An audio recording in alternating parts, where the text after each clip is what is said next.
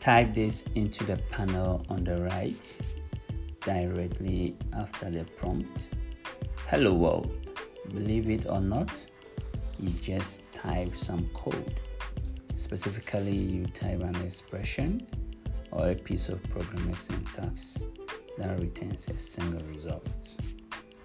Did you notice the result was returning green?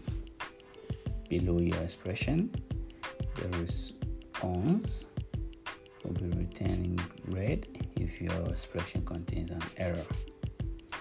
The following commands are available to help you navigate this tutorial. Start, next, back, clear. Also, blue colored code will insert into the console and click. Type start and let's learn to code.